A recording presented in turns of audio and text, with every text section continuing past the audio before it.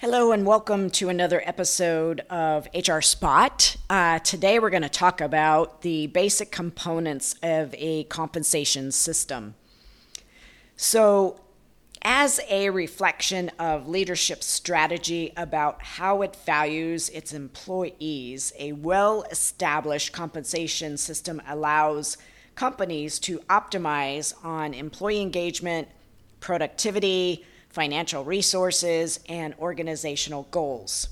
So let's talk about some of the components of a compensation system and how to apply them to your business. So first one is organizational goals. We want to make sure that we're paying employees for their individual performance as well as rewarding them for their efforts in which support the business goals of the company, the department, and or the team. Secondly, employee communication. So realistically communicate the company's compensation program. So ensuring that whatever the message conveys, it's done so in a manner that's fair, competitive, appealing, and respectable. If the market conveys a particular value and the employer offers below the market value, then employee dissatisfaction and turnover rates will likely increase. Next, rewards and recognition.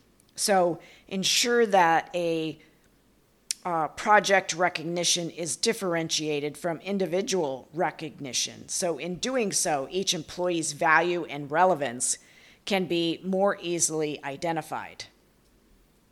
Next, timely acknowledgement. So paying attention to the timeliness of rewards, since desired performance should be rewarded as quickly as possible. And lastly, simple measures. So keeping performance measures as simple as possible and limit the number of measures to track. So taking care of employees with a well-designed, well-communicated compensation program will help in the long-term investment of your employees as well as the company's strongest asset. So think about potentially creating an employee total rewards compensation statement.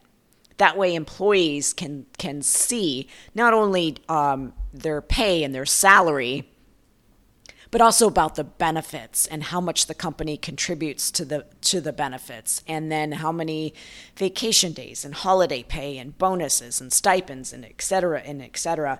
It's interesting that once you add all of that up, then somebody's total comp is a lot different than just a base salary. So there's a lot of moving pieces when it comes to planning and creating a compensation system. So you have to not only market the jobs, but then you have to,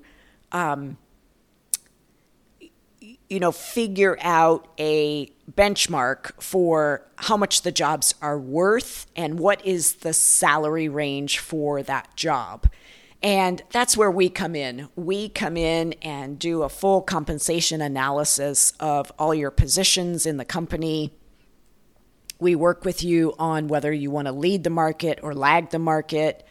And then we also identify pay inequities that we, just stumble across because typically we see that male employees are paid higher than female employees, and that creates a risk and a liability. So we'd love to be able to dig into your compensation and figure out where you stand and what your risks are. So feel free, check out our website, azhrhub.com. And also you could reach out to me at linda@azhrhub.com. Or you could call our toll-free number, 877-AZHR-HUB. Thanks again for your time, and we look forward to seeing you on another episode of the HR Spot for small business.